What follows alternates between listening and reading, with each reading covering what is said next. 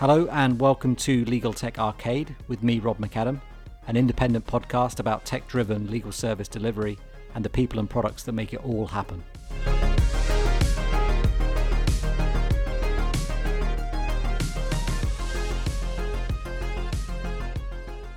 Okay, so welcome to the next episode of the Legal Tech Arcade podcast.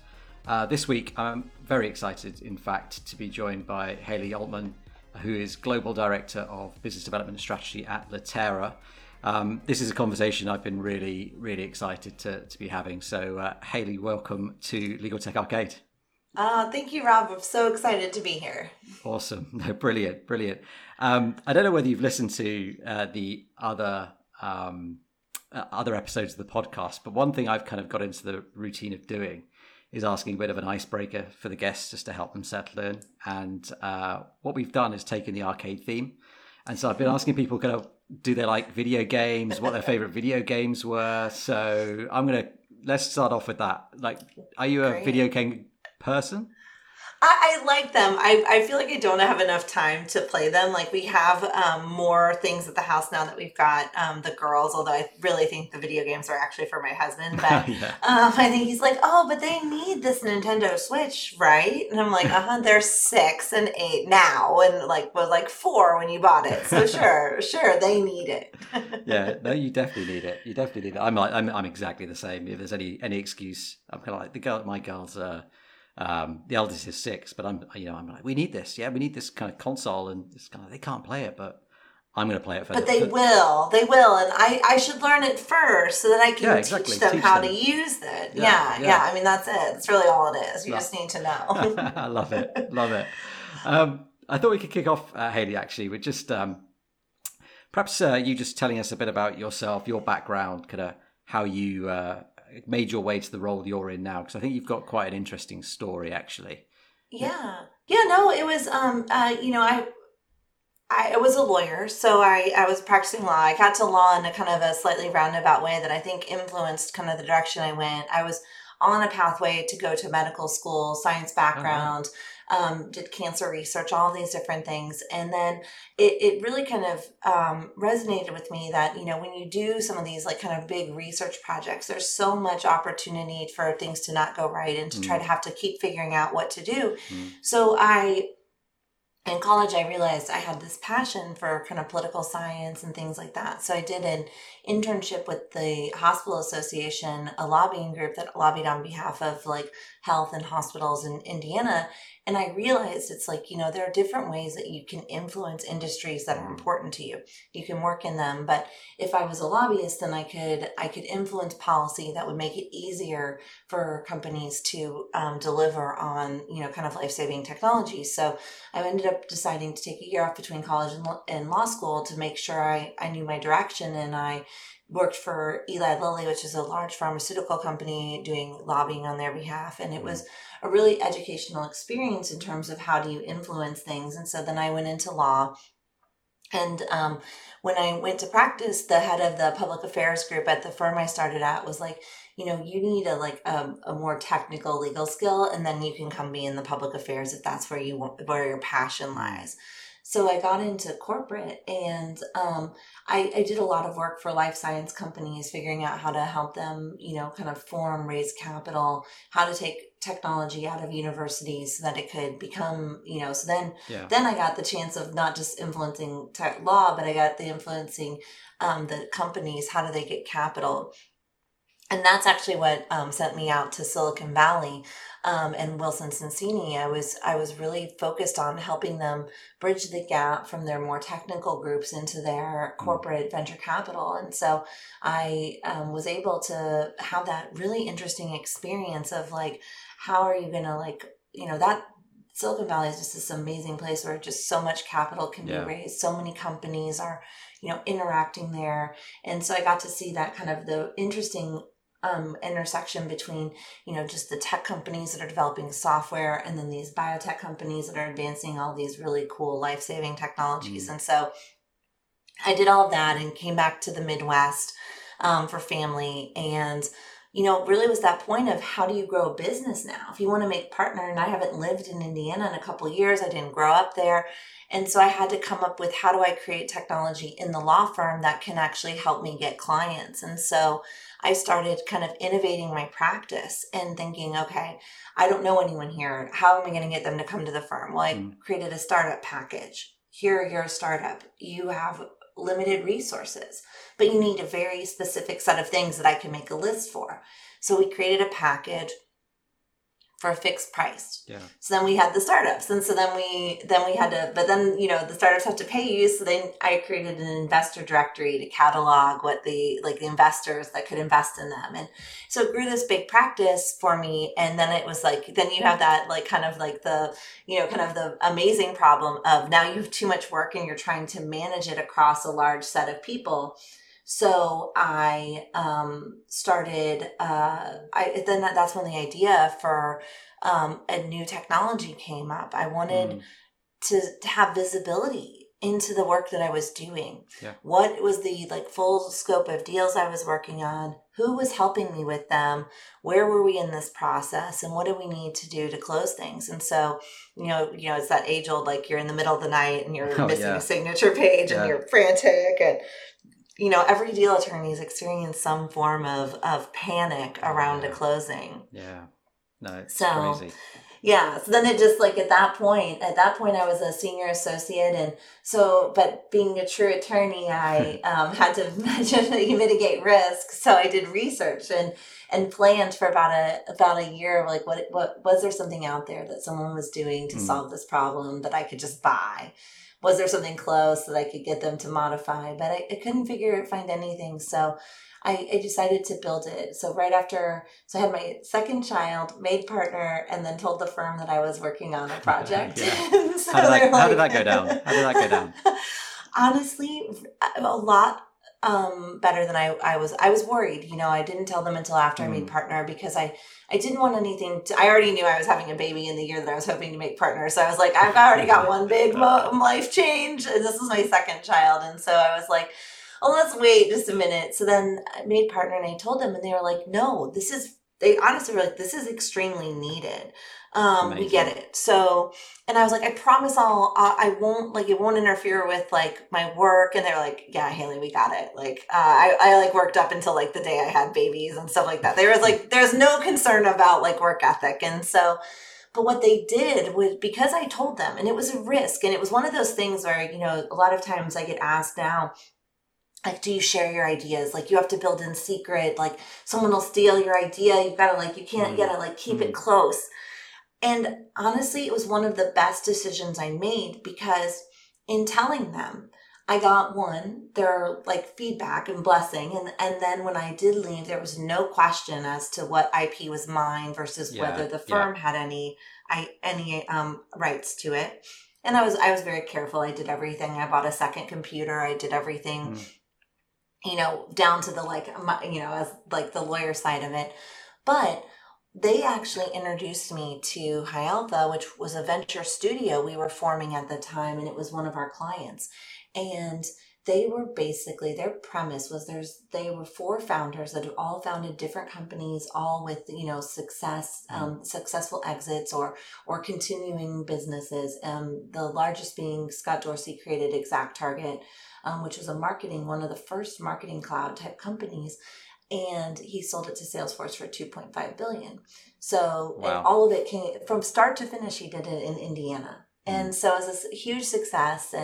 And so they were really looking at, how do they take the next great ideas and make them into a company? And so it's a shift it's not an incubator or accelerator. It's usually their ideas that they bring, and then they build a company around. And we were really the first idea. So they decided that when they formed, they were 2 venture studios and an operating company.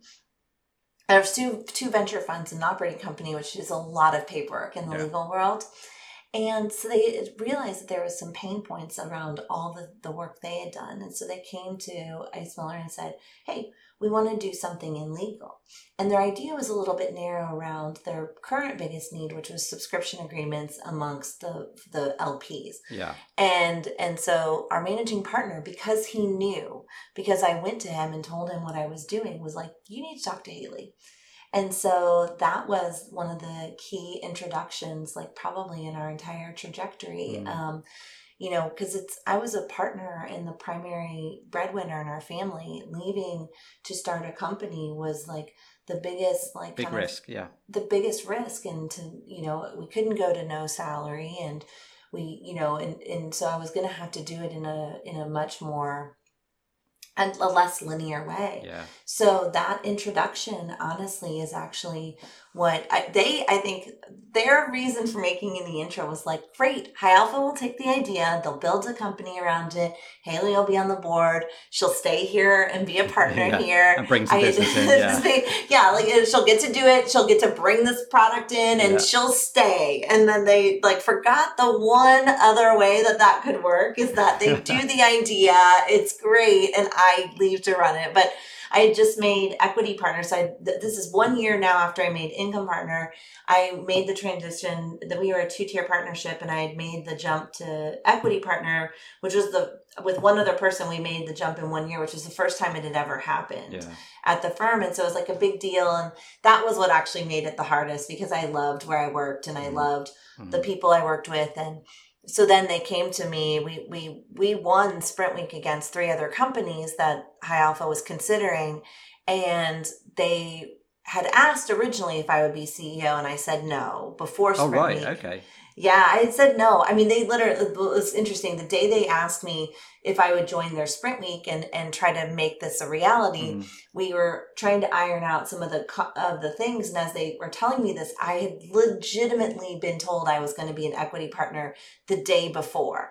And I was like, oh, the timing. Like, I'm sorry. I just achieved my dream right now. Like, I couldn't, like, I hadn't even settled into the idea that this was going to happen. And then in end of February, I'd do this Sprint Week. I was like, yeah, no. I'm really happy. Like, but I'll be on your board. And then after that week was amazing. The idea of diving in and digging into how do you create a company, was amazing. As a startup attorney, you think and then this was just this magical, crazy experience.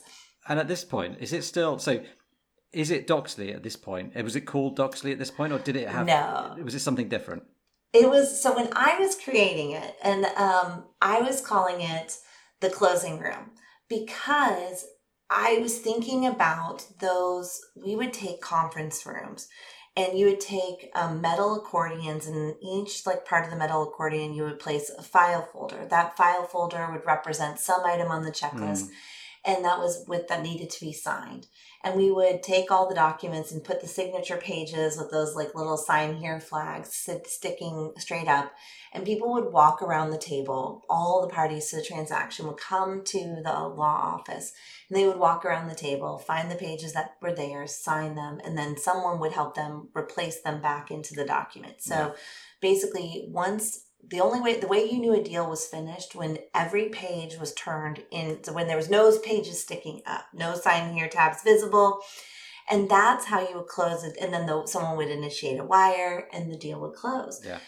And so I wanted to take that very, literal, in-person process and make it, kind of make it into a collaboration space online.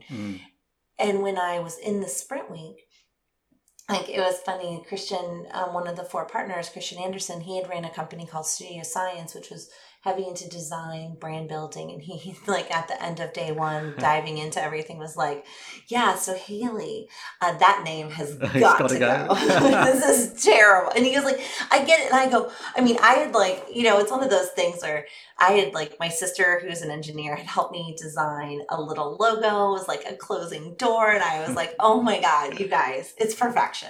We are here in the land of perfection. And he goes, no, he's the things that we've talked about today are all past just the closing of a transaction. Yeah, and he's your name, you don't want to be limited by your name. Yeah. And if you choose some of the names that are a little bit more focused on exactly what you do, then one, it does help your potential buyers know what you do. But it then can become a limiting factor if they look and see that name and they're like, oh, I need something more than that. It moves them. They can get stuck. And so he said, you have a lot of ideas of how this can grow past even transaction management.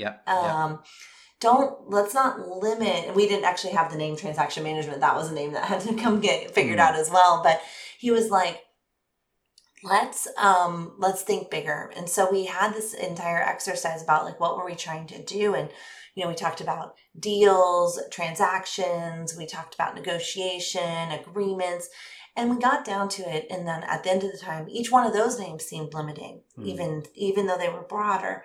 So we got down to the document and like what runs transactions or any type of these complicated workflows. It's lots of documents that need to be organized and come together in a certain way. So we took that idea of the document and we really then started looking for names that could go with that. Yeah. And Doxly was the name that we kind of settled on. That was like, it was close enough to the word document, but ambiguous enough that it wasn't like, it gave us some flexibility. And so my only request, I went back and I was looking at things. I found the original closing room deck that I presented that had like, it was like basically like, now I look at the decks that we get to prepare based on like having designers, and I was like, oh, bless my heart. Like that was like adorable. Like it was cute. I love stuff like that though. When you're early stages, you're doing everything yourself. It's just something to be really proud of. You bring in people eventually that can do this a lot better, but the fact that you did it yourself is something to really look back on and think, that was awesome. We did it.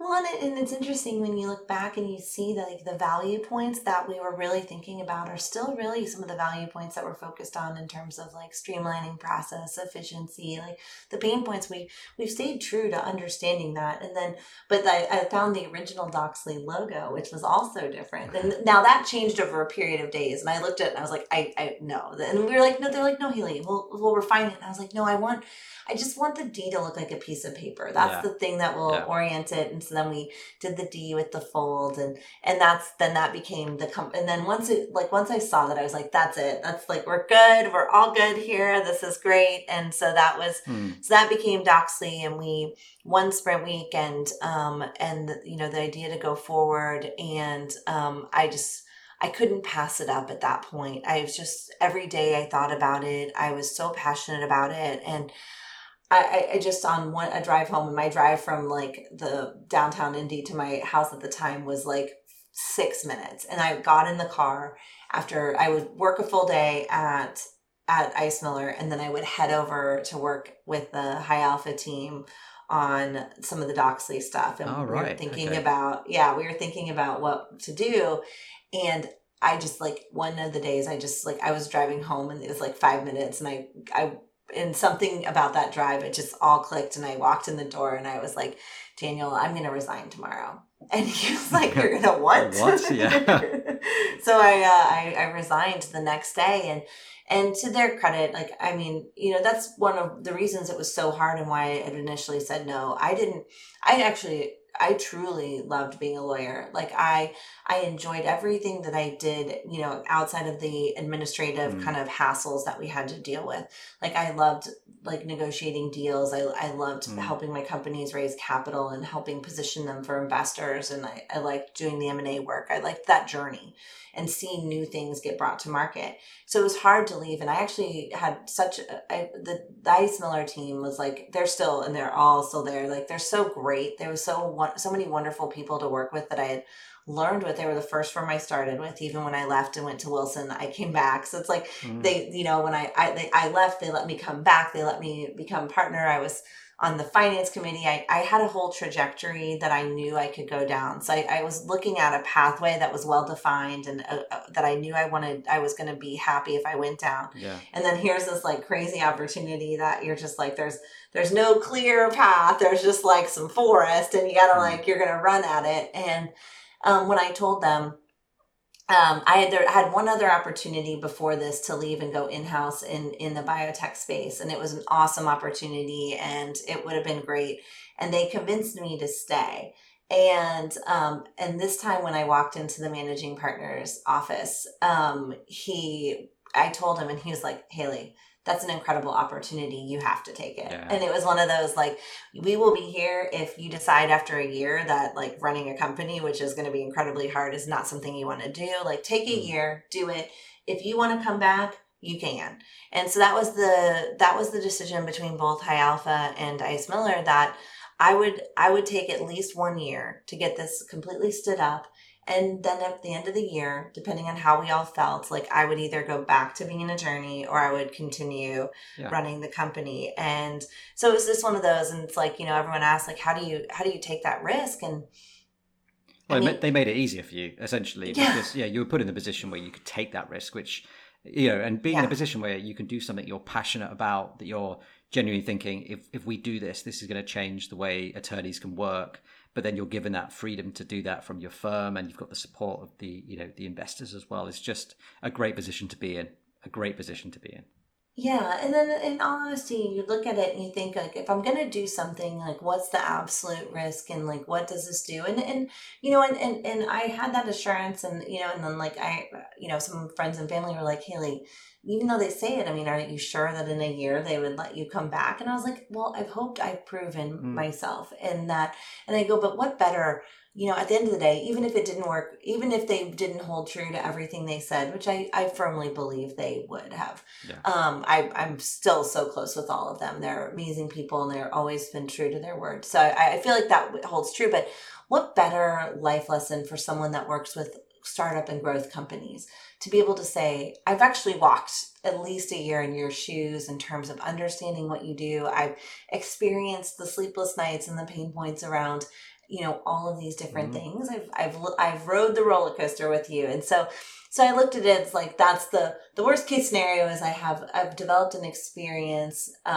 But then once you're in it, like you're like, when you're thinking about it, like making the decision, that seemed like the worst case. It's like, okay, well, I've got great experience and I can come back. And then when you're in it, you're like, oh, I have investors invested in me. I have employees. And so, like, the worst case scenario is that you don't live up to what they need and you can't do. So, like, it shifts. But when I was making the decision, that was the, like, total lawyer calculus on it.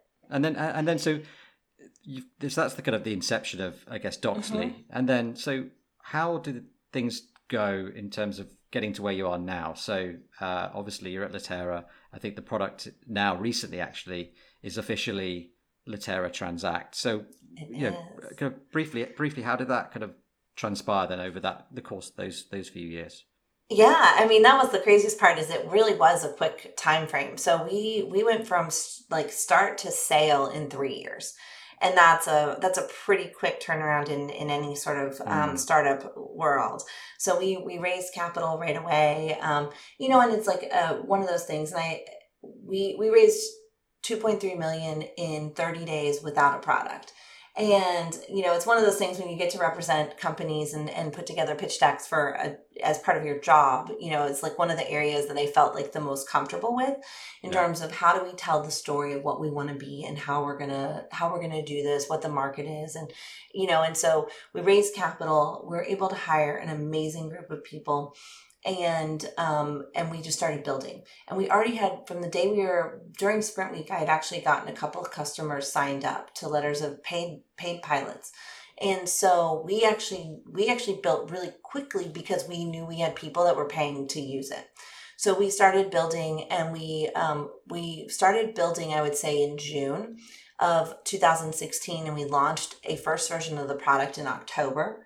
So we moved quickly, and the High Alpha motto is dream big, move fast, expect more, move fast. And we like hit all of those. We're like, all right, let's build the whole thing, the whole vision of what we want to do. Let's start building.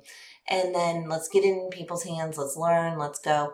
So we started, and we really focused in on like making sure that we understood like, what is this market that we're trying to serve? And, is it deal technology? Is it, we're managing these transactions. So we started to go out to the market and just say, let's tell people more about what the pain points are. What are the reasons why you need to use a technology in this space? Like, what are the administrative burdens? What are the pain, heartache, and, what are the risks to attorneys if they don't have a sort of technology that can help these processes? Your deals may not close on time. And you can negotiate a flawless deal for someone, get all the points, and if it doesn't close when they need it to close, like there are some major issues that can come up, not reputational being one of them, but like if your client doesn't get the money when they need, they can't pay their employees. If they can't close on time, sometimes deals can fall apart. Every day that a deal doesn't close is a day that it's at risk. So we really kind of honed in on what are the pain points people are experiencing, and we kind of build thought leadership and a brand around it. And so in a short period of time, we were actually known pretty globally, which surprised us. At one point, we started getting calls from Australia, and we had no idea how. And someone had featured us in a print magazine article, that had gone to the lawyers. And so they called us, and we were like, "What?" Like, so someone finally sent us a copy of the article. We didn't even know it existed, but somehow. That's amazing. We had we had done enough thought leadership to talk about this problem that people recognized it. So we started to build great customers, and over 3 years, then we actually, all in March of 2019, we had started getting interest from people that was like, some of it was like, let's partner. And some of it was straight out, like, we want to acquire you. And so we started to have the conversations. We're like, okay, well, what does this all mean? And so it started to be this massive amount of interest. And so once there's enough interest, it kind of makes you take a step back and think, okay, we're about to raise it. We're at actually a perfect inflection point. We're about to raise a Series A.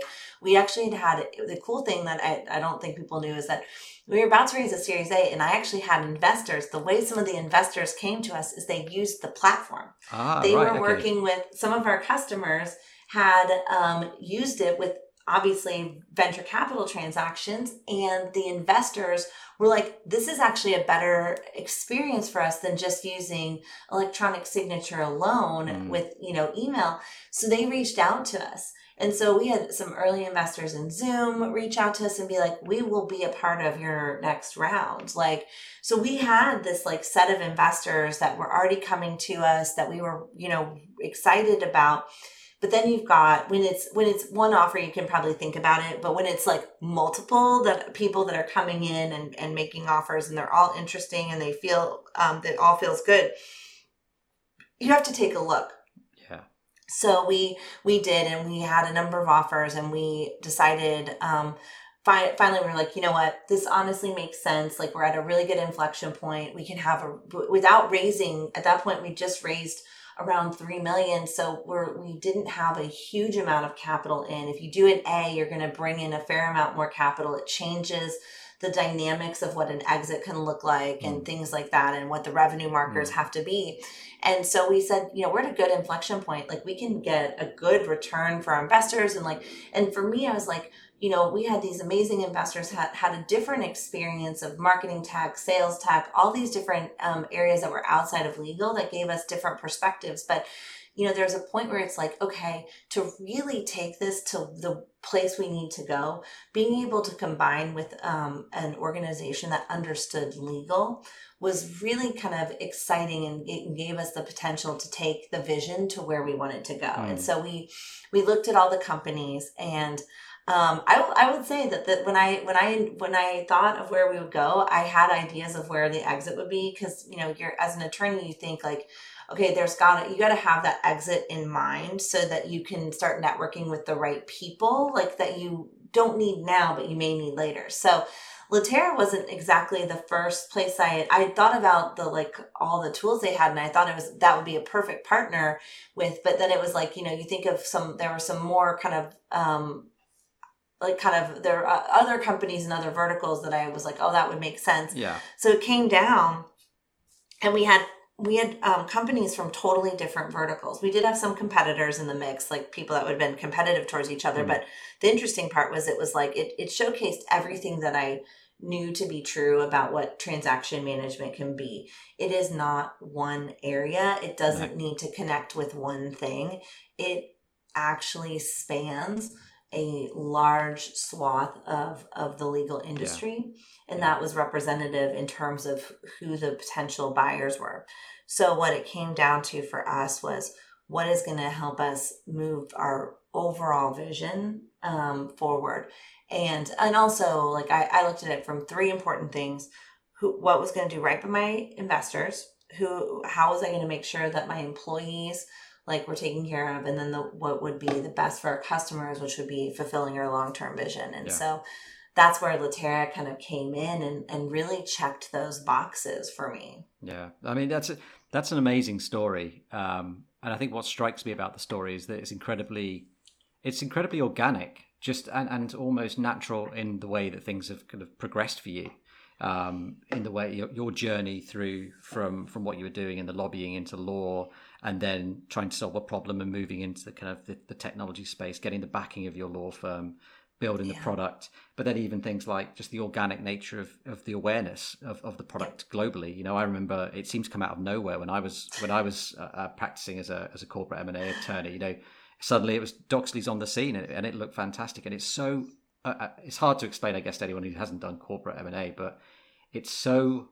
obvious as a problem that needs to be solved that the minute you see, you know, transaction management or closing management, you're like, that is exactly what I need. Like, so I don't want to be here at 3:00 in the morning. I want to be at home. I want to be in bed. Right. So I'm not surprised that this got picked up and it almost just went viral around the world, because it's just such an obvious problem that needs to be solved. It's crazy. Yeah, and I think that's why, and it's like you look at the space, and it's like attorneys have experienced this problem, and the pain is there. And yes, we have survived by doing it different ways. And I would say survived, like there are I've seen associates that have not, and that's like, as firms as a whole have survived managing these processes. I've seen people get let go after a deal because of one deal. Messing up a funds flow. We had one associate that switched the numbers as to who would get what. And when fortunately it was caught at the last possible second, but it would have been massive in terms of overall impact. But they were working on so many things. Everything's coming together at the last minute. They were working at the direction of someone else and getting like different points of feedback. I've seen it where, signature pages are missed and deals are closed. You've heard the cases where non-competes couldn't be found because they were signed and no one could find them after the deal was done.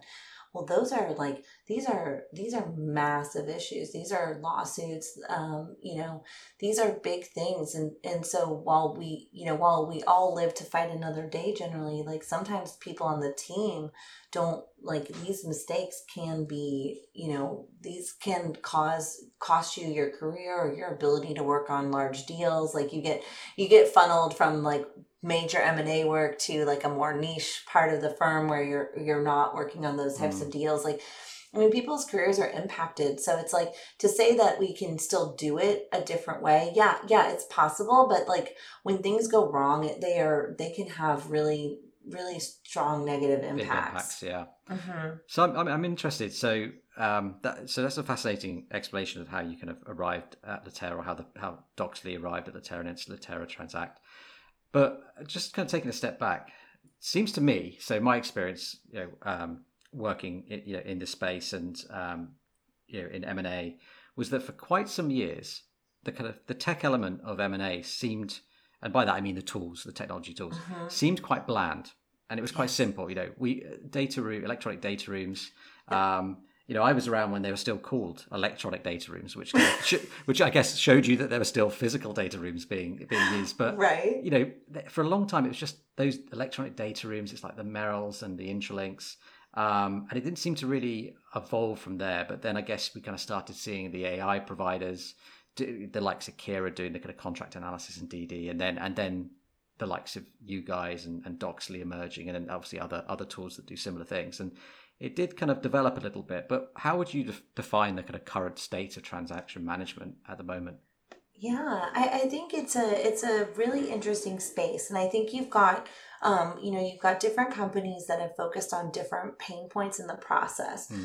So you've got some companies that focused kind of more purely on the closing aspect and that specific pain of actually trying to collect these different signature pages. And so you've got some transaction management that you probably call a little bit closer to closing management, kind of as you mentioned, where it's really kind of the real main goal is to manage the closing. They're not built to like handle the permissioning and things like that around like consistent negotiation of agreements, and they or to do any of the front end diligence that would come around a deal. And so you've got kind of the closing management set. Then I would say you've got another set that's a little bit more focused on actually the checklist as a whole without the closing management. And that's because those attorneys, so closing management usually if is like I will say the deal tech area, most of the founders are lawyers because it's such a specific problem that like you have to understand like actually what's going on in the process. And so it really takes, it's usually an attorney that's like kind of felt that pain and it's just like, I have to fix this. So that's where I think so all the closing management companies have founders that are lawyers. And so they're, very specific pain point. They were probably M&A private equity focused attorneys because for them, there's tons of signers. They've got to manage them. That's that part of the process. The next set of group is probably more you probably call that a little bit more traditional transaction management because they're managing aspects of documents going back and forth. They're focused on the checklist, primarily driven by attorneys that were banking and finance attorneys. So again, a similar space where it was driven by attorneys. Yeah. And they were solving their banking and finance problems. They have all these conditions precedent. For that, which is interesting to me as I did some banking work, but and I did some large scale casino financing. So it was like, we're talking $500, $700 million financing round. So randomly, I didn't do small financing work. I just did real big. Really so I figured I just go big or go home over here. So like I was doing big financings, but I didn't get in as much into the conditions precedent. So we didn't do it in a similar way. We had a data room for those types of deals because those were massive organizations. Well, they're managing, instead of using a data room to manage a lot of these conditions precedent, there's a schedule that's a checklist almost of here's all the conditions that need to be met. And then someone goes in and looks at the documents that would go with those conditions and says, okay, yep, everything's there, check. We can check this off our list and move on. And so they were trying to manage these checklists that were going back and forth, and their primary pain points were checklist driven and documents associated with the checklist. Not necessarily always even the negotiation of the documents, but like actually delivering the proof that all these conditions were met. Yeah. And so their form is checklist driven. And then you've got a couple of outliers that said, okay, like I get both the ideas of the checklist and what are all the documents and the closing as a whole. And so then there's like a smaller set of companies that said, okay, let's try to tackle the whole thing.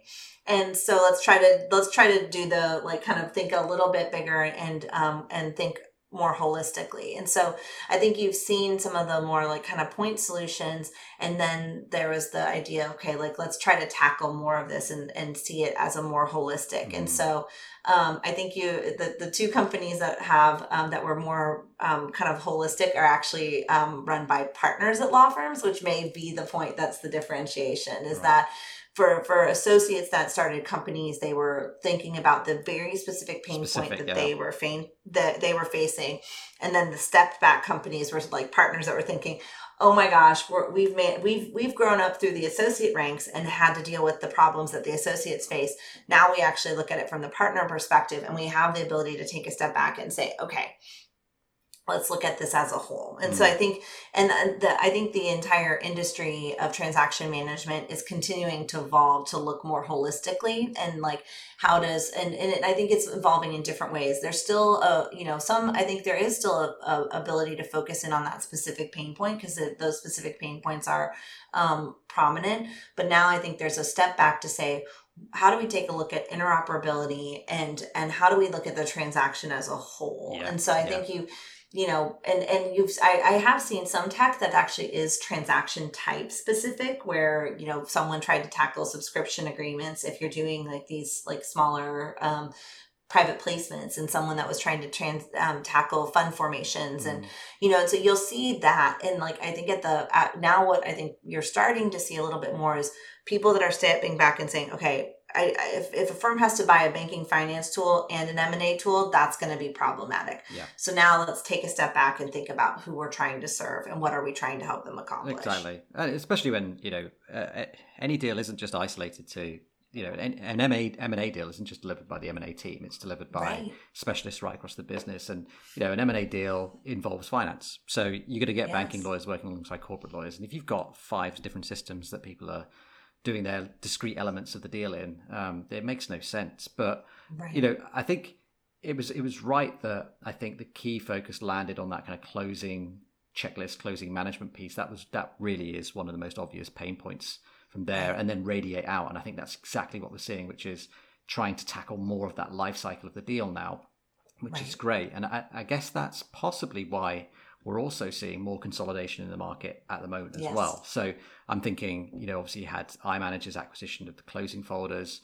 Ansarada of the Dockyard. So it does seem like that is something people have recognized and are either developing the functionality themselves and broadening out, or actually following this kind of acquisition play and bringing some of these tools together to form broader transaction management platforms. Yeah, I think one of the things that the recent acquisitions show us is that this is a legitimate area of a real pain point that people are trying to take a look at. When we got acquired by Latera, they also acquired Workshare Transact, and so, and I think that it was that Workshare Transact was a UK based kind of banking finance focused really amazing product around these kind of checklists. And so what Latera looked at, it was like, okay, you've got a built with a slight U.S. M&A private equity venture capital bias, Doxley, and here you've got a very international banking and finance, understanding conditions precedent, really kind of like simple, easy to understand product in Workshare Transact. If we can combine those together, we can think holistically and globally, and we can think beyond transaction types and provide those. And that's where the Latera Transact name came. And it's like it is one of those like kind of trade-off conversations. We said, well, they were like, Haley, we'll let you make the decision if you're comfortable giving up the name Doxley, because at the time I was general manager of transaction management, and I said yes, because a lot of the Latera products are all moving to verbs, and so it seemed strange to try to stay outside of it. I did have one hesitation, though, that the area and the scope of everything we could do and the vision we were moving to was, broader than just transaction management. So we agreed on Transact with the idea, and we knew at the time, and it was hard to explain to the team, like the URL will be latera.work. And people were like, why work? Why not Transact? And I was like, because this is a broader category. So the agreement was we'll go with Latera Transact as long as the category will be around work, because we'll expand from there. But I think that's what it ties into kind of what you're saying. It's like, people are saying this is a legitimate area of pain and need.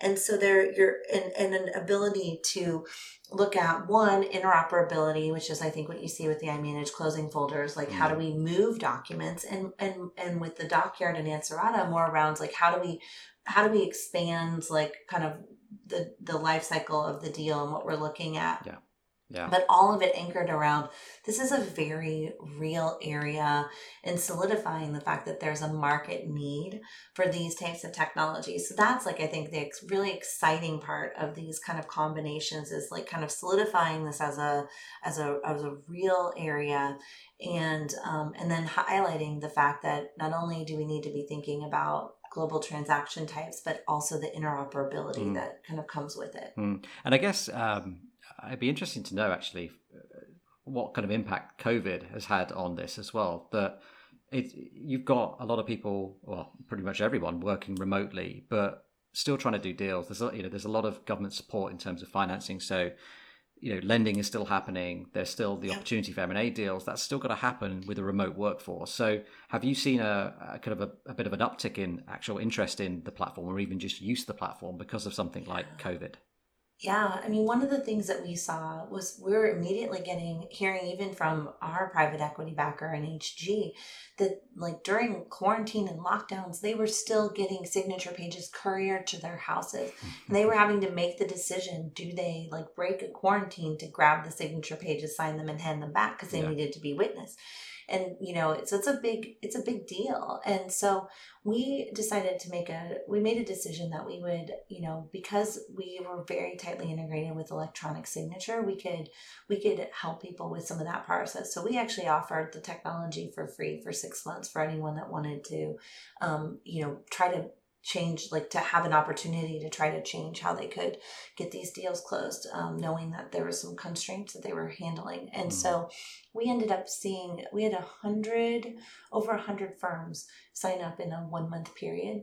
So the need and that firms were experiencing there was a profound pain that was like, we need something. But then you also saw there's like an ebb and flow of like deal activity when you go into a crisis, like restructuring becomes a more prominent deal type. So we saw, and we the system tracks the different deal types people are using. And so we saw like, some ebbs and flows in different areas. Like in the beginning, M&A slows down, venture financing goes up because you got to keep companies alive until they can get funded. You saw restructuring start to appear. Real estate deals went down a little bit. And so you started to see like which was what I would have, I was an attorney in Silicon Valley in 2008. And you have similar things. Our IPO market went quiet. Our M&A market went quiet. And we saw a lot of creative VC funding. This one actually didn't have that dramatic, like, freeze and almost exit opportunities. There was definitely, to your point, things were still happening, but people just needed a way to do it. And so we had more firms asking us to train different groups. Like if we were starting in the banking and finance, we were getting now more interest from other areas. We need to do this. And so, we were able to, start helping more people. So it was a lot of training and like, figuring out how to like launch and move groups forward. Yeah. So this is the bit in the discussion that I've been really interested in getting into now. So I really want to talk about the future state of transaction management, and this may very well become our manifesto for what needs to happen. So this is going to be interesting. But what I want to dig into is let's compare some notes on where transaction management can go as an area, what the platforms are going to develop into, what the holes are and the gaps are within this, because I think there are a few. I think it's a really exciting area when you look at the possibilities of what we might see over the next few years in transaction management. So in terms of that future state, why don't I kick things off then? Sure. And I think things need to be a little bit more dynamic, I would say, in the transaction management space and the creation of these checklists. So at the moment, what you're doing is you're going to take it, you've got your checklist and you're digitizing that and you've got it within a platform, but things change throughout a deal. A lot of the facts are known up front. So is there a way of kind of dynamically creating your checklist and adapting the checklist? It feels to me that that's an area that could be, developed pretty soon actually to make those automated dynamic checklists a reality. Yeah, no, I do. I think like that's one of the key parts. Like, how do you start? And what are do the set of facts that you have dictate like what a checklist would look like? And I think that's one of the things that I've always kind of thought about. But it also goes to, firms have these amazing knowledge management groups that have a lot of checklists that the firms have worked hard on saying, if this is the type of deal we're doing, we are a buy side, and it's a stock deal. These are the places we want to start. Yeah. And so, it's like, how do you take those? And so for us, like for me, that meant like templating. And it's an interesting like, but then there's a specific set of facts. And it's like, okay, well, a template can account for some of those sets of facts. But I think to your point, what would really probably get people over the hump and get them to use like kind of the templates is if they could put in a set of facts and it would pick the template that best matches that. Exactly. Because it is really driven by templates. Like there are like, I used to have like I am seller, we're doing a stock deal. This is primarily what I want to start with. Or this is the PE fund I work with all the time. They're doing a leveraged finance deal. And so these are the checklists that I need in order to get that moving. And so I think that's a really important point because it's like, right now attorneys will sometimes, and I would, when I was a partner, I was always surprised by the checklist that the attorney would choose as their base starting point sometimes when they would send it to me. Yeah. And I would be like, we have done like 50 deals for this PE fund, and I can tell you picked a different fund's checklist. Yeah. Why? Like, why? Or they would, but that's like what sometimes I think it's a learning experience for the associates too. It also comes down to training. Like, how do you help people identify who have not worked in these? They're the ones that are picking the checklist to start from sometimes. Sometimes the partner will direct them and they'll give vague instructions, but it comes down to like, what actually should be in this type of a deal? And a lot of times people don't know the starting point. So there's a lot of education that these transaction management platforms can actually do for these younger attorneys. If they were like, I put in these key items that the partner told me, now a checklist comes up that is the most relevant to that set of information.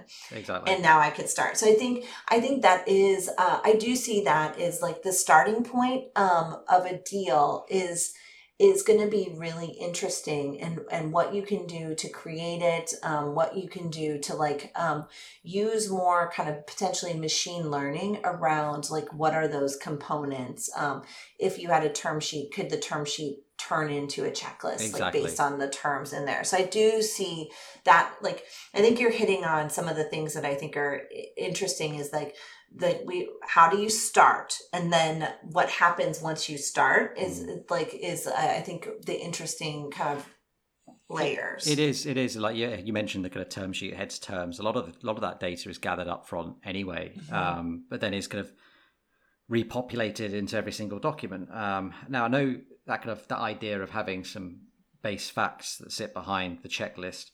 That's kind of a concept that's been taken in the kind of document automation space, where you would obviously populate the facts, the data, and it generate the documents. But that spits out documents that then go, well, actually, it spits out documents, Word documents, that then get negotiated, changed. It's not systematized.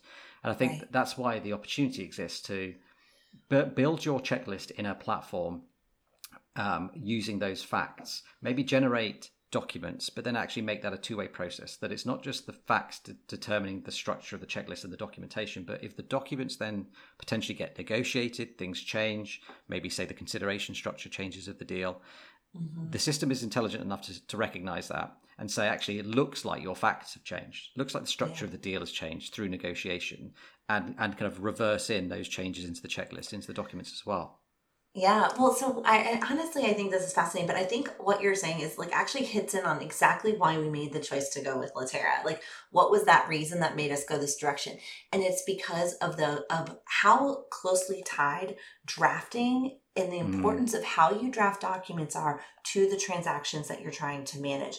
That information and how that information comes together, how that information gets created, automated, is like what's really, I think, interesting. And so you look at like, okay, I've got all these drafting tools. I looked at it as, what are the things that, like, one, you've got a set of facts, and now I've got to create documents. So the doc automation tools, the creation tools are important. Or, hey, even just I've negotiated an employment agreement. Now I need to turn that employment agreement into a form, because every employee is going to have a different name, a different title, a different salary. So what are the key pieces of information that are going to change, but what is going to stay constant across all of them? So, those are, to me, that's where like my mind went. Or documents aren't drafted in isolation. My section reference in my purchase agreement references like 5 other documents. Well, I got to make sure that not only are my section references accurate within a document, that they're accurate across. But what you just mentioned actually ties into one of the reasons we bought Best Practice. Yeah. So here we are seeing this technology that's taking a look at how do you draft clauses. Like I need a new force majeure clause, but I need one that's relevant. Like I can use machine learning and find another clause like, oh, yep, this clause is a great clause because here's 5 other clauses that almost have identical words, except the document I'm drafting is a master services agreement for a tech licensing product. And the 5 that are the closest matches are in construction agreements. Well, those are not the same. And that relevancy of that clause now changes. So now if I take and I search for relevant clauses that are tied to it, then it's like, oh, this clause is not a good clause. It's actually, you then figure out that the associate pulled it from a construction agreement and threw it into a tech agreement. And you're like, oh, well, now we got to change it. So that's like relevancy. But what Best Practice also does is it says, hey, you have a license agreement. Here are the 10 components that are normally in a license agreement. Your agreement only has 6. What's missing? And I think that goes to your dynamic point of deals as they change. What is the traditional hallmarks of this type of a deal? The agreements that come in, if the consideration is cash, the considerations that come in if the consideration is stock. And like if you change from a cash to a stock deal, the different, now your kind of checklist of, yep, I hit on all these 10 points in my deal. I have the documents that kind of go with this. Now that this document changed, I need to change the like checklist that the spotlight that I'm looking at as to what should be in there. And so that like the overall interplay between drafting and negotiation of agreements is why Litera made the most sense in order to go forward and have that kind of broader vision.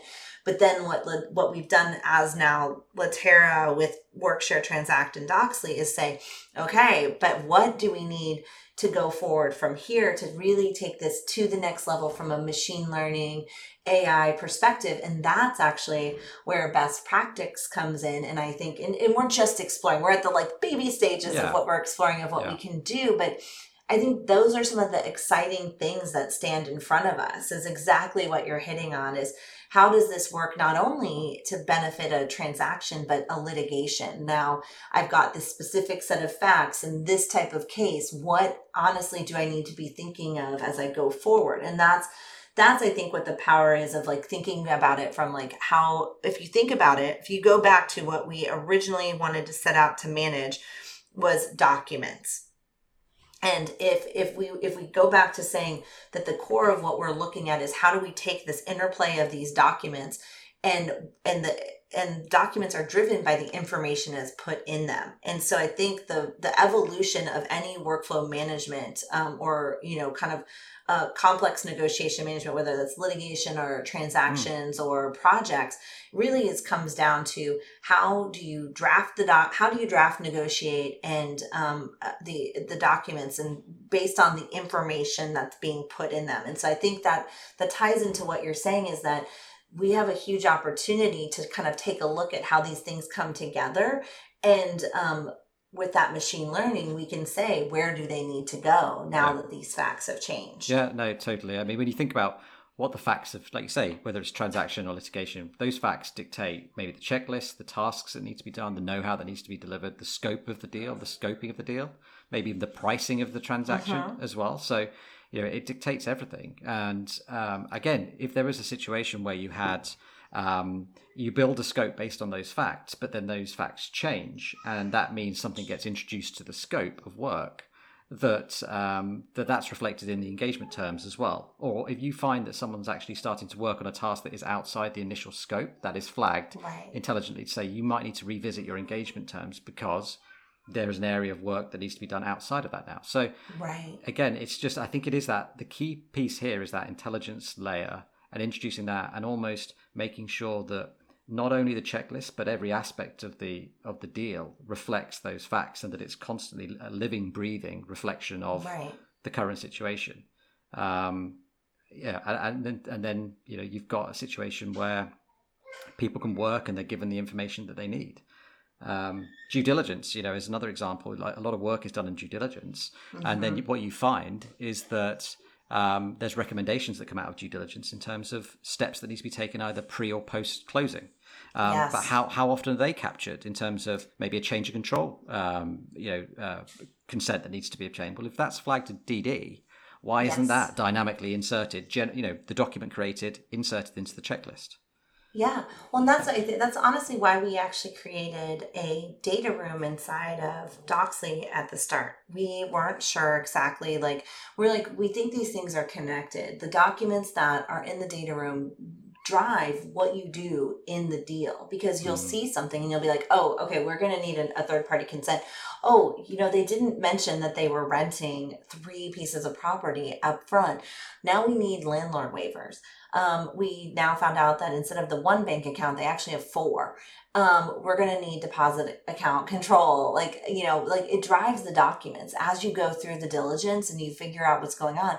And so I think, that ability to say, this document means that this agreement means that. And like, we haven't quite, we put them together so that you could go from one and immediately create a checklist item. But I think your point of being able to go from the data room and say, okay, now because of this, because I flagged this document should appear on my checklist. This concept should appear on my checklist. That's something that's important. And I think one of the things that, in the AI providers, that do all the diligence review, I think they're moving more in this direction. But I think one of the things that's like they have this amazing ability to flag all of these things that you need to take a look at it. And to a certain extent, like when I've talked to partners that are using them, the exciting thing is where, a partner would have only been able to review 100 NDAs. And then they have to hope that the 100 they chose included all the like deviations. Well, now with an AI tool, they can look at 1,000 and it'll flag 115 ones that they should take a look at. Now they can feel more confident that they didn't miss something. So the scope of what people can review, I think that's a mistake in AI is like, oh, you're going to do less work because the AI tool is going to do so much. And it's like, no, the AI tool is going to flag all the things that you actually need to see, which sometimes may be more than the client had originally been willing to let you to look at. So it helps there. But the question then is, what's the output? I have 100 of these contracts. I've looked at them. I flagged them for different reasons. Now what? And that's the big question is the now what? What do I do with that information? And I think your point is really spot on, is that information needs to then translate into the negotiation side of it. And it's sometimes it translates into the negotiation side. Sometimes it actually, the real place it needs to go is what happens after. Yeah. And I think that's a gap that needs to be addressed is post-merger integration. You've done this deal, you've bought something, now what? Yeah. And like, sometimes it's even getting the documents. Like a data room shuts down after a deal's done because you pay by month and by amount of data. So the seller will own the data room and they pay for it. I think this goes into an interesting dynamic around these deal rooms. It's like, so seller pays for the data room. It's time and data driven in terms of how you pay for it. So the second a deal's done, the seller is of no mind now to continue paying for one more month.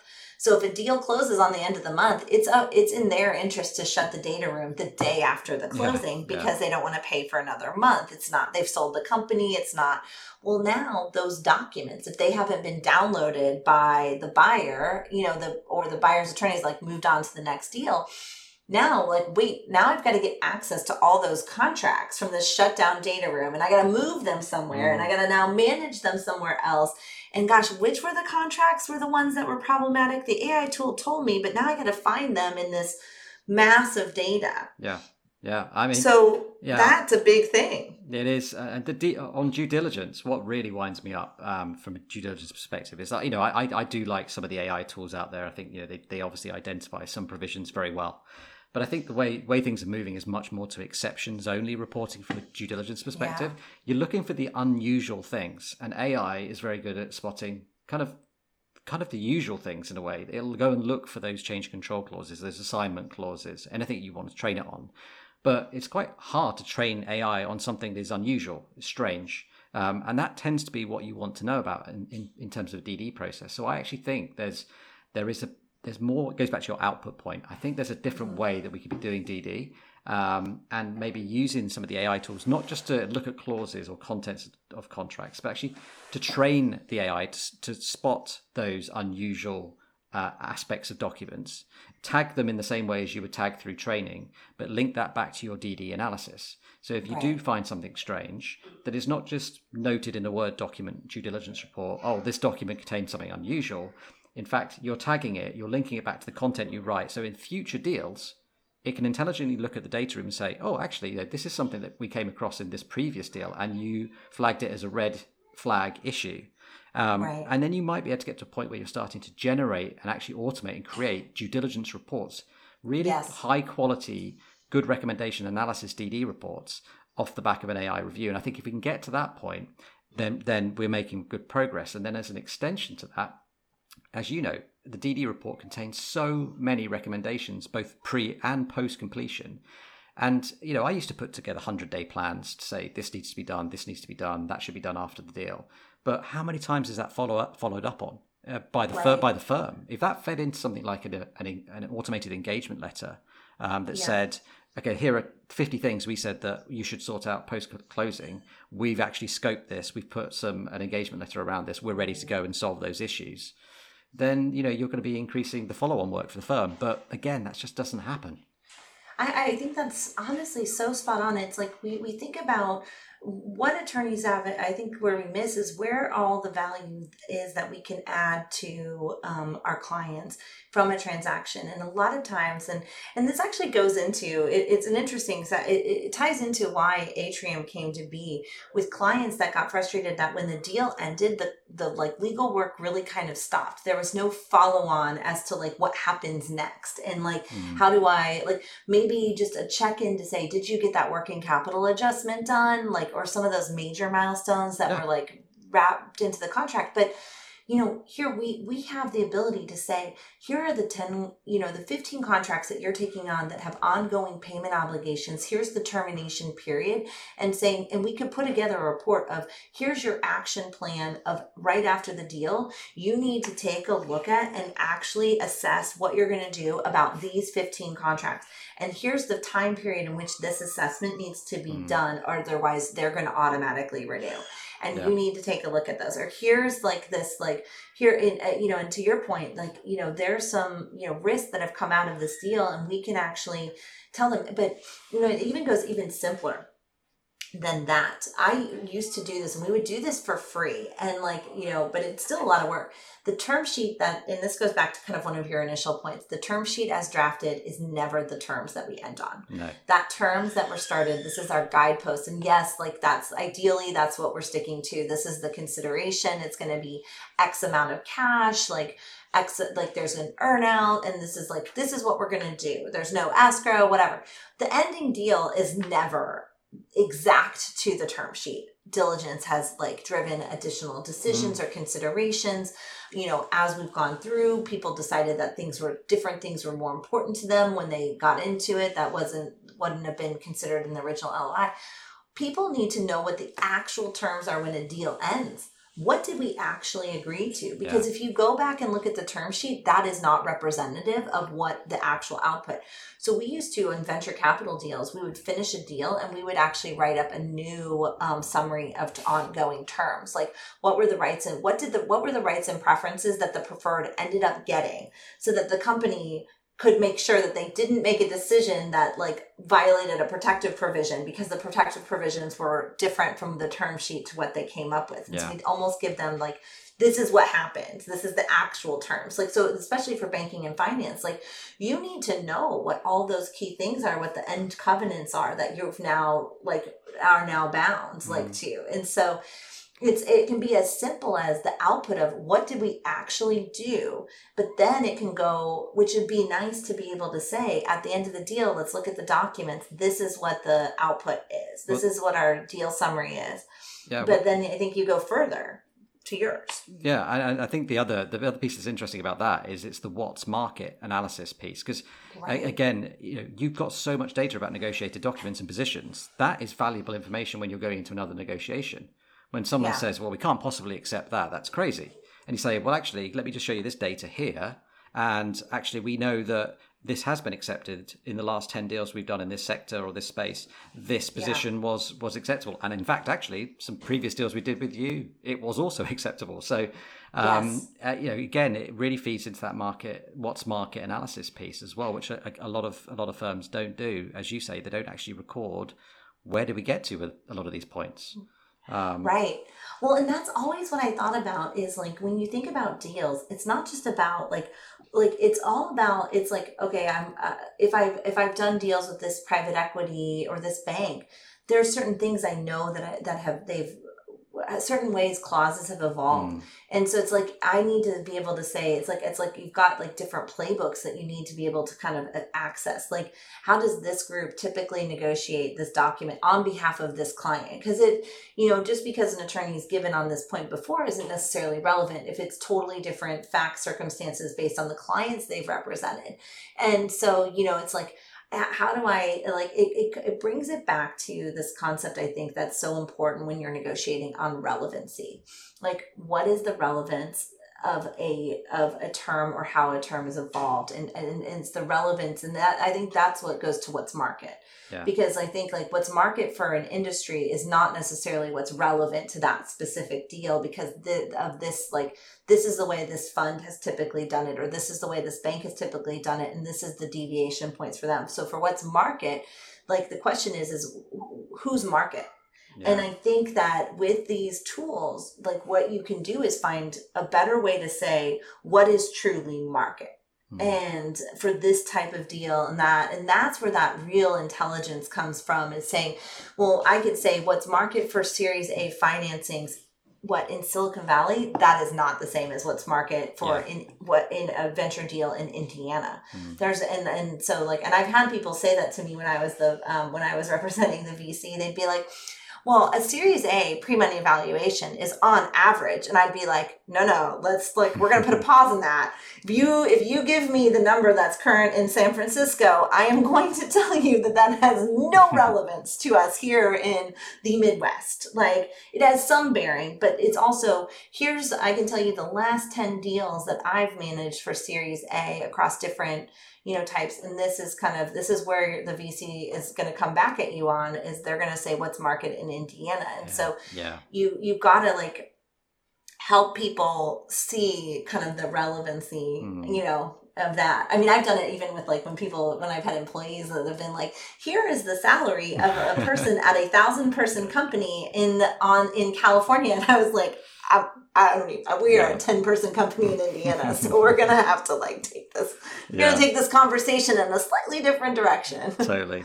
Yeah. The other challenge, I think, on these, on the future transaction management platforms, is how you work with that whole buy side, sell side divide. Yeah. It is transactional. Each side's trying to get the best possible deal for themselves. So how do you make sure that kind of works seamlessly? If you're developing out these transaction management, can you get both sides playing in the same space, in the same platform? Because on the one side, someone's trying to, the buyer's trying to get the best possible deal and uncover all the risks associated with what they're acquiring. The seller, not trying to hide, but they're very much saying, guys, it's over to you to find this out. I've given you the information. Can we ever get those working together, do you think?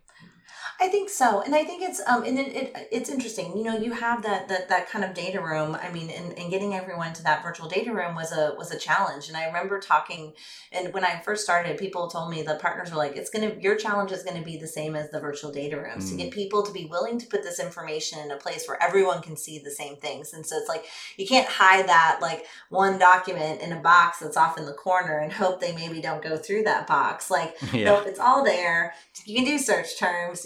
They've all these things now. AI makes it even harder to hide something in a data room. It's like, nope.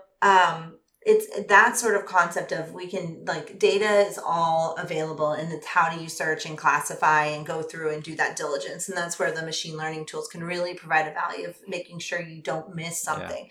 But in the kind of negotiation side of it, like, I think the actual hesitancy about being in the same place is more of a like, gosh, there's that little dance that, buy side and sell side attorneys do when they do a deal. Like, hey, we know that there's a conference call, as for the whole deal, like scheduled for 2 p.m. on Thursday. So at 1 p.m. on Thursday, I'm going to send all of the documents that I was drafting to the other side, so that when we get on the call, I can be like, gosh, all of these documents are with the buy side. I'm seller's counsel. And so there's these like weird dances we do about where documents are and how they've flown and who has the pen and all this stuff.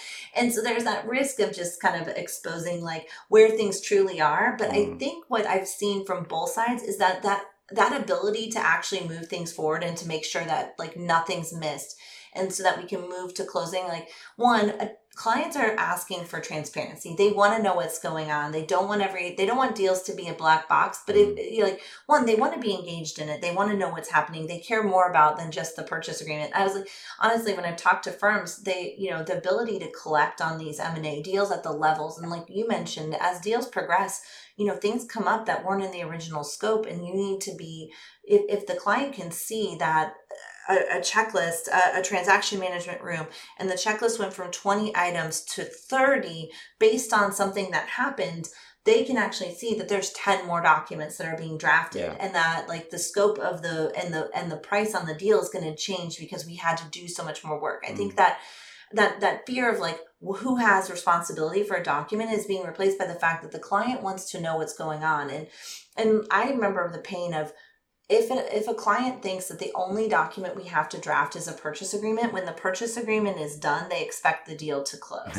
And if you can show them that there's 80 other documents that need to come together to underlay this transaction, then they see that, okay, all of these things need to come together. What role do they need to play to help get them done?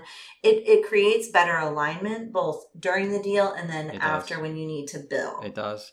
I actually really, that point you've just made on the time at which the lawyers actually circulate documents is really interesting, because doing that within the platform is going to enable a lot of metrics to be captured about that. Mm-hmm. So, and then you might get to a situation actually where you agree up front maybe some SLAs actually around the deal to say, no one wants to be in a position where they're receiving documents prior to a call, maybe an hour prior to a call. That's not what anyone should be doing. And so we will commit to making sure we circulate on both sides documents to the other side prior to any 24 hours prior to any call. And the platform can ascertain whether that's happening. It can look at saying, are both sides meeting their SLAs on this deal? Are we acting in the right way? Rather than just dumping documents on the other side and giving them no time to review them, because all that does is just rack up costs, means wasted calls. Yes. And so it's not in anyone's interest. Yeah, and then that's the way, like, everyone can see, okay, this is the set of documents we're working with. This is when we got them. We're, like, we actually always had a date on ours. What's like, when was the last change? And that's like, because it's important to know, like, if you're having a call and the documents changed hands like an hour ago, like, no one can brief their client in that amount of time. So the call probably should just be rescheduled until there's a point in time where people can actually, because it goes down to what's like a wasted call. And like, going through, and I remember having tons of calls around like, what does the checklist look like at this given moment? And like, those are wasted calls. We should be able to go in and say, these are the, like, kind of the top items. And I think that's actually one of the things where like transaction management and any kind of work management needs to go generally. At the end of the day, we need to be like thinking about things from the perspective of like what needs to happen in order to close this deal out. Like, what are the open items? What are the tasks that need to be completed? Like, what needs to come together to close out this process? And the process can be a deal. It can be like a specific project. And I think that's one of the key directions that we're going in. We've got intelligence that we can extract from all these documents that can help drive how the negotiation happens. We've got checklists that can give us a window into where we are in the process. But, and we need to combine those two pieces together to say, how are we actually progressing and how are things changing? It's that at the end of the day, documents aren't missing. And then we aren't thinking at the last minute of, oh my God, now that it's a stock deal, we need this last piece of information. We need to actually transfer these certificates in a specific way. And so like, you don't want to be in that position, and the intelligence can help drive us to a better negotiation process. But we also need to take a step back and say, okay, the checklist tells us the things that need to be done. It doesn't tell us the specific things that need to happen in order to move a single item forward. And we've always like looked at it from that perspective of how do we drive action around specific documents within the team? Because as you mentioned at the start, like transactions aren't done by just the M&A team. The tax, environment, real estate, litigation are all coming together to kind of weigh in on these things. And so I think that, we always looked at like, how do you make discrete tasks for different items? But then it's like, okay, how do I pull back and say, this type of deal, we've got these things that need to be done, but where are we and what items still need to be completed in order to close things out? And tasks are driven by different, tasks are driven by meetings, they're driven by email, they're driven by documents. And how do I turn those things into real actionable information? Exactly. Task management for lawyers is something that's never been sussed out. It's never, I don't think anyone's got it right. It's either because it's over-engineered and you're being really descriptive or prescriptive, saying you must do this, these are the steps you need to take, and a lot of them are actually irrelevant for the transaction, or they're too granular, or it's too fluid and it just gets kind of forgotten and falls to the wayside during the transaction, and because people haven't got the time to keep managing it. So finding that happy medium, as you say, that is almost dynamically creating the relevant tasks in a manageable way from the activities of the deal is the way forward.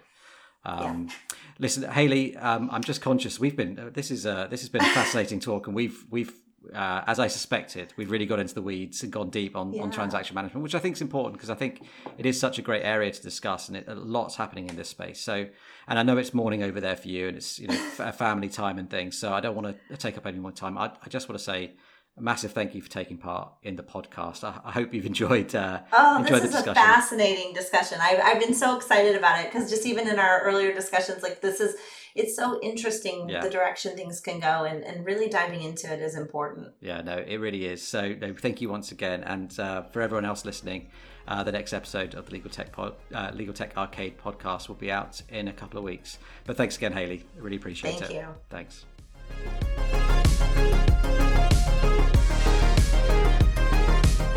That's it for this week's episode of the Legal Tech Arcade podcast. If you enjoyed the show, then please go ahead and subscribe. Thanks for listening, and see you next time.